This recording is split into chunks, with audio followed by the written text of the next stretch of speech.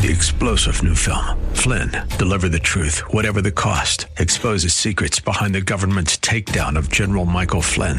Flynn knew what the intel world had been up to. He ordered the first audit of the use of contractors. This set off alarm bells. He told the truth. He was the most dangerous person for Donald Trump to hire. They had to get rid of Flynn. Flynn, deliver the truth, whatever the cost. Available now. Watch it today. Go to salemnow.com. salemnow.com. Grace and peace to you, and welcome to Reaching for Real Life with Sean Azzaro, the senior pastor of River City Community Church in San Antonio, Texas. Now, this is a church that exists to help people just like you find the real life you were created for and find it to the full. That's what Jesus promised in John 10:10. And we continue in this series with a look at the life of Joshua, called When God Calls You. As God never intended the wilderness to be the final destination for the Hebrews, instead, like Joshua, He wanted them to set their sights on His provision with a positive outlook and unwavering faith. So is your current frame of mind directing you towards the wilderness or to the promised land? RealLife.org has this full message, sermon notes, and series available for free. But if you feel led to bless this listener-supported radio ministry, then you may do so also right there at RealLife.org. The text is Joshua chapter 1. The message from Pastor Sean Azzaro is part 2 of A New Home. It's time for Reaching for Real Life Radio. I think there is some very powerful New Testament application for us. In fact, in the book of Hebrews chapter 3, I really encourage you to turn in your copy of Scriptures, Hebrews 3, and then we're going to read on into 4. We're going to start with verse 14. The writer makes some very powerful applications regarding this to the New Testament believer. He begins and he says this in Hebrews 3. He says, "We've come to share in Christ, if indeed we hold our original conviction firmly to the end." That's a fascinating idea. It's when we come to know Christ, we recognize I'm lost in my sin. Apart from Him, I cannot be saved. My sin has put a death penalty on me. And Jesus Christ, who had no sin of His own, gave up His life voluntarily to pay my just, righteous death penalty. So I can't save myself. And salvation is all about understanding that and thanking Him and receiving that gift, letting His sacrifice pay the penalty for my sins. But the point is, it's very possible for us to say, yeah, I want salvation, I don't want to go to hell, and then kind of go, okay, but that's it, I'm done, right? No, you got to understand, it wasn't just about avoiding hell. God has something He created us for, and apart from Him, we'll never experience it. And the writer's saying, we will want to share in Christ, and all that means, if indeed we hold our original conviction firmly to the very end. As has just been said, today, if you hear His voice, do not harden your heart as you did in the rebellion. Who were they who heard and rebelled? Were they not all that Moses led out of Egypt? And with whom was He angry for 40 years? Was it not those who sinned, whose bodies perished in the wilderness? And to whom did God swear they will never enter His rest, if not to those who disobeyed? So we see that if they were not able to enter because of their unbelief, therefore, since the promise of entering His rest still stands, let us be careful that, and note that phrase, I love that, entering His rest. Wait a minute, he's talking about the promised land, entering His rest. Just kind of tag that. The promise of entering His rest still stands. Let us be careful that none of you be found with fallen short of it. For we also have had good news proclaimed to us, just as they did. But the message they heard was of no value to them, because they did not share the faith of those who obeyed. Note that connection. Now we who have believed enter that rest.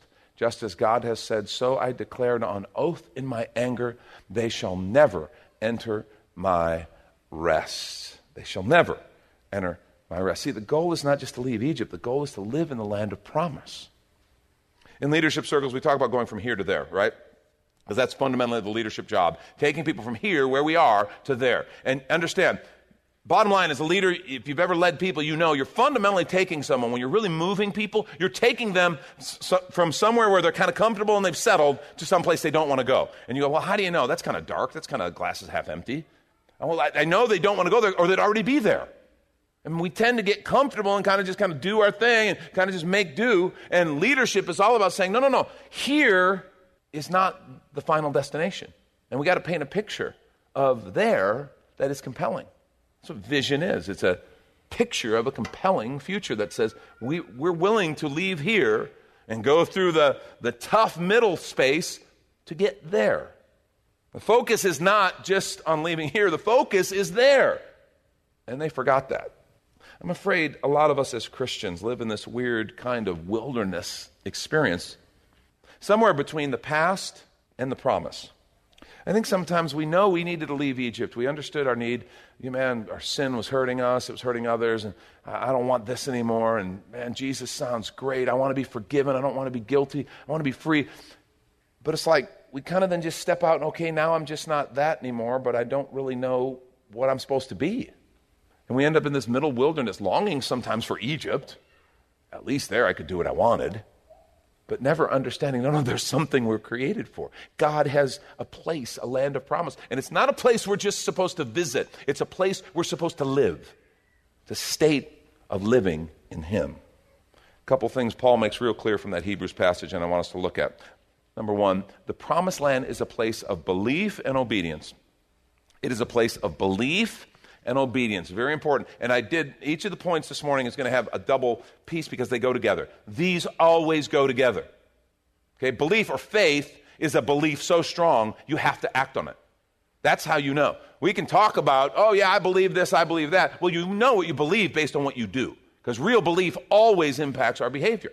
Hebrews 11:6 tells us, without faith, it is impossible to please God, because anyone who comes to Him must believe that He exists. By the way, that's a pretty good starting point for faith, right?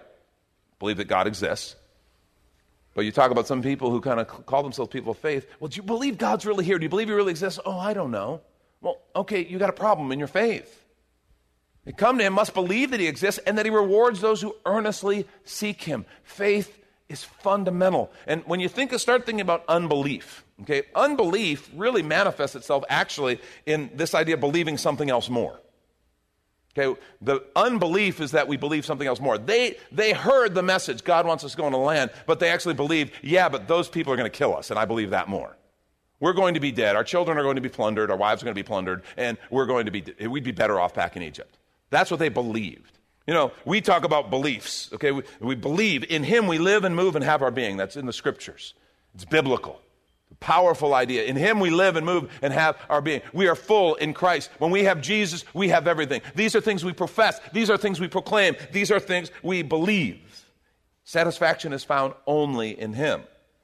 The problem is there are other beliefs that press in on us, like satisfaction is found in work. Satisfaction is found in work, and so we get so engaged in work and we become workaholics.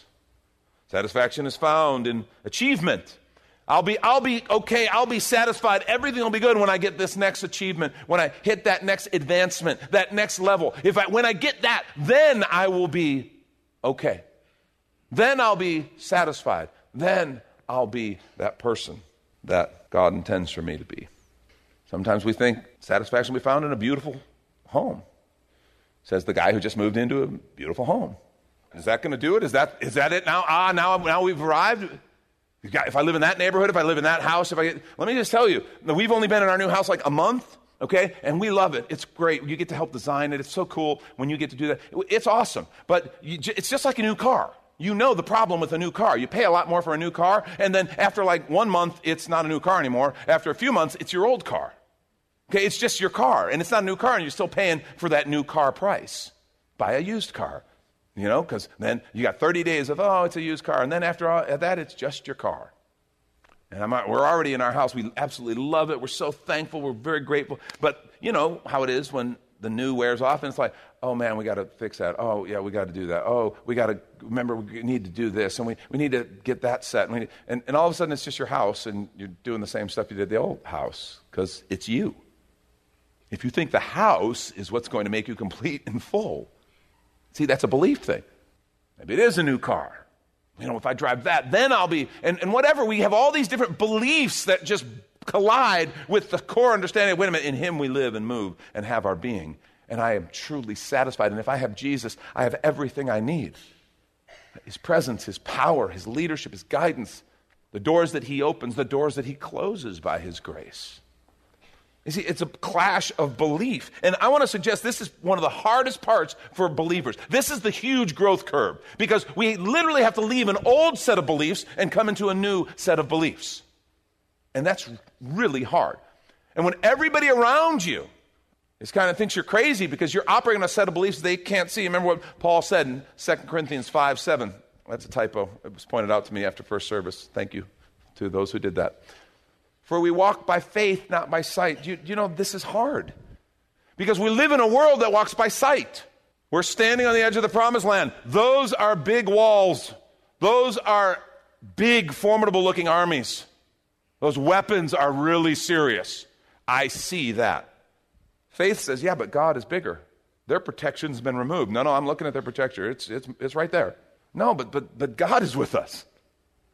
See, I see that. I don't see God right now. Oh, I've seen what he does, but I'm walking by sight. And Paul says, no, we walk by faith, not by sight. That's one of the hardest parts. See, I don't believe in blind faith, quite honestly, because I think once you begin to follow Jesus and you begin to step out in faith, the first few times it feels like it.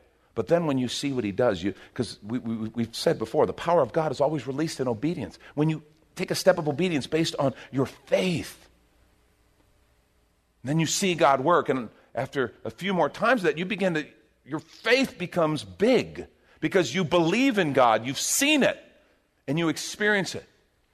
Yes, it's not like physical vision, but it does become a sense. I have a sense that God is present. I have a sense that God is able, and it changes you. You have a different grid because you have a different set of beliefs. And belief and obedience always go together because your belief always impacts your behavior. And this is when we take a quick minute to remind you you're listening to Reaching for Real Life with Pastor Sean Azzaro, a listener-supported ministry of River City Community Church, in this message called A New Home. The series is called Joshua, When God Calls You, which is available right now on the sermon page at reallife.org. And while you're there, if you've been blessed by this teaching, your gift of any amount helps this radio ministry continue to help others. Just find the Give tab at reallife.org. And Pastor Sean Azzaro, now an author, invites you to check out his brand new book. 302 Books, a division of Salem Media Group, presents A Pilgrim's Guide to the Spirit-Filled Life, Rediscovering the Gift of the Spirit, authored by Sean Azzaro, pastor of River City Community Church in San Antonio, Texas. Growing up in and around Pentecostal churches, I really learned to appreciate the role of the Spirit in the life of the believer. But I also saw what I considered to be imbalance and excess in some of our churches when it came to how we taught about the infilling. Now available at Amazon.com, Sean Azzaro shares his most requested teaching and radio broadcast series in a devotional form, encouraging you to embrace the Spirit-filled life. I wrote in a devotional style to encourage readers to examine the Scripture with fresh eyes and make room for the Lord to speak about the role of the Spirit in our lives. The goal of the whole book is to simply make you hungry for more of the Spirit. Order your copy of A Pilgrim's Guide to the Spirit-Filled Life by Sean Azzaro today at Amazon or reachingforreallife.org. And now the conclusion to the message, A New Home. This is Reaching for Real Life Radio. German theologian Dietrich Bonhoeffer, you remember his story, he was martyred under the Nazi government.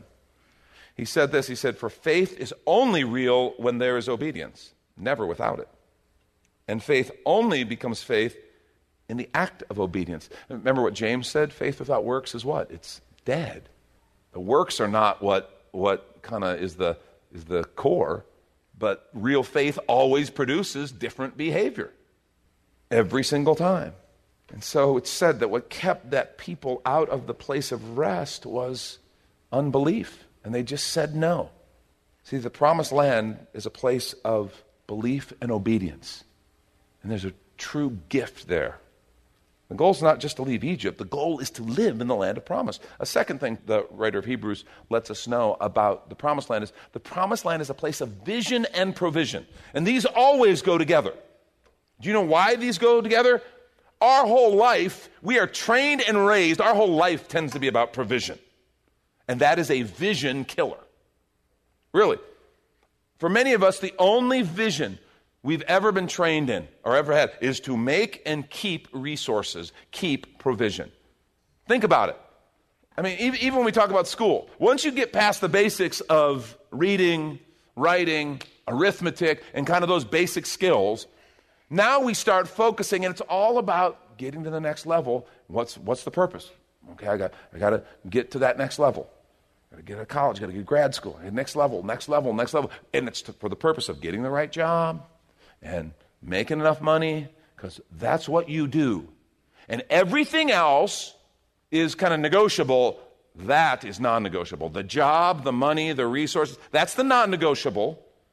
Everything else is negotiable, and everything else has to fit in around that. Let me tell you, that is an absolute vision killer, and it is totally contrary to God's design. God never intended us to organize our life around making and keeping money. It's a true story. I mean, and some of you are looking, well, Sean, fine, sure. You know, not everybody can have a half a day a week gig like you. I mean, come on, some of us have real jobs, right? I see you out there. I feel your judgment. Okay? I feel it deep. You do understand, God knows more about your industry and your job than you do, than the best authors, experts in your field do. And he wants to work there. And this may surprise you. Our elders do actually ask me to work more than half a day a week. I think it's unfair, but whatever, you know how they are. I have all kinds of opportunities every single week to trust in the flesh more than I trust in the Spirit. Because this is an organization. There's lots of work in leading it. And, you know, every week, Paul Galley and I, Paul is our pastor of administration, and he oversees our finance things, does a great job. Every week we sit down, how are we doing? We can be able to keep the doors open yet another week. Good news, guys, his payroll's going to clear. Excellent. Woo-hoo. It's not that quite, you know.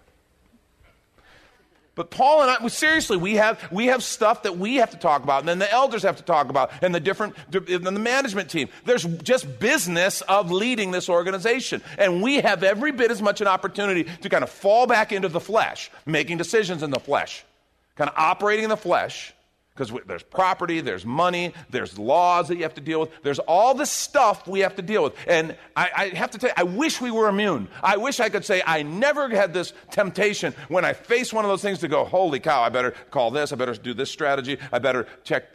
Oh, wait a minute, maybe I should pray first. Maybe the Lord's doing something. Maybe the God who miraculously gave us this property has something going on. Maybe God wants to do something. And you know, I can see you guys right now, you're having church. Like, oh, Sean, you have little faith. Sean, you need to hear this message. Good for you. You know where I'm going with this, right? Because if it is a challenge for me, and if God is faithful for me, let me tell you what, he wants to be faithful for you. And in your finances, in your mortgage, in your decisions, at your work, with your clients, and the things that you have to face, you got to decide, can I really kind of walk with him and say, God, you've given me this job. And for most of you, God has you where he wants you, and you're in the job you're supposed to be in. Some of you, maybe you're not. Maybe he really does want you to change into different career, different thing, and just know that the goal, his object is following him. The provision is just a part of his gift. This is hard stuff, because this is your life, okay? God wants to mess with your life. Do you know that? And what he wants to do is he wants to make it abundant life. He wants to, at your work, yes, you're going to have to do the stuff you got to do. You're going to have to do the business you got to do. He wants you to actually thrive, and he wants you to be able to seek him at work. You remember this passage of Scripture. If you're in a place right now where you're struggling with work or with finances, and it is, you recognize, that's my whole vision right now, just surviving and kind of making a living. If that's where you're at, I want to challenge you, read Matthew 6. It is one of the most powerful, just incredible testimonies to that state. And you know, it culminates in these verses, Matthew 6, 33 and 34. He says, but seek first his kingdom and his righteousness, and all these things will be given to you as well. What are you talking about? What things? Food, clothes, the stuff you need. He's not unrealistic. He knows what we need. Our needs were given to us to draw us to him, not away. Unfortunately, our needs often draw us away from him. That's technically idolatry. Our needs were designed to draw us to him. Seek first his kingdom and his righteousness. And you're like, okay, Sean, you've never been in my company, my job. There is no righteousness to be found. Okay, I can't seek his righteousness there. I understand that feeling. And for some of you, you might say, yeah, bottom line is what I do is kind of unrighteous, and I shouldn't probably be doing it. And I just want to affirm that. You shouldn't. If that's the case, if you go, I can't seek his righteousness at my work. If you truly can't because it is basically unrighteous, then go get another job. And know he'll take care of you because he's your provider. The job is his provision. He is the provider. But seek first his kingdom and his righteousness, and all these things will be given to you as well. Therefore, do not worry about tomorrow. Tomorrow will worry about itself. Each day has enough trouble of its own. That is such a powerful promise. And let me tell you, when you get to that place where you actually can begin to see him as provider, and even through your work, start focusing more on what are you doing, God? And each day, God, I want to follow you in this. When you actually do that, and you don't worry all the time about your provision, you just opened up a whole ton of vision bandwidth. You know what I mean when I say that? If your vision is all soaked up in I got to make, keep, invest money, provision, and God's saying to you, lighten up, I want to be your provider. I want to provide for you everything you need. You just realize a whole bunch of vision bandwidth opened up to where, well, God, then what do you want my life to be about? If it's not fundamentally about making a buck and keeping a buck, what is it? What is it? You mean this thing you've put in my heart to make a difference in the world, you want to do something with that? You mean the things I've seen around my company that, boy, if someone could take some time and speak into people's lives or invest in some people kind of stuff, it could really make a difference. Or that thing in my neighborhood that I've had a sense you want me to do something about, but I'm just too busy working overtime. You mean now all of a sudden I could be a part of that and I could actually impact people and change the world? Yes, that's exactly what he means. A whole bunch of vision space opens up. The Promised Land is a place of vision and provision. That's why the goal is not just to leave Egypt. The goal is to live in the land of promise. Last thing, the Promised Land is a place of rest and refreshing, and those always go together. I love that phrase that he used, they shall not enter my rest. Talking about the land, not a place to visit. Rest is not a place we're supposed to visit. It's where we're supposed to live. I just want to ask you, you ever get tired? And by tired, I mean just that sense of I'm tired of stress and struggle. I'm tired. It's like I'm on this treadmill that never seems to go anywhere. That is not God's design for you. He didn't create you for that. He wants you to find rest in him. He goes on, and later on in Hebrews 4, verse 9, he goes a little more and says, there remains then a Sabbath rest for the people of God. I love that. He's not talking about just the Sabbath day, just a day. He's talking about this idea of a pause, the ability to rest in him. The whole principle of Sabbath is, man, you can take a day off and the world doesn't stop. Look, God is the one who actually keeps it going. That's the principle of Sabbath. It's a point of worshiping by saying, I do not keep the world turning. And my taking a day off, everything didn't fall apart in the world. It just reminds us, oh yeah, God, it's all about you. So this is bigger than just a Sabbath day. He's talking about there is that pause.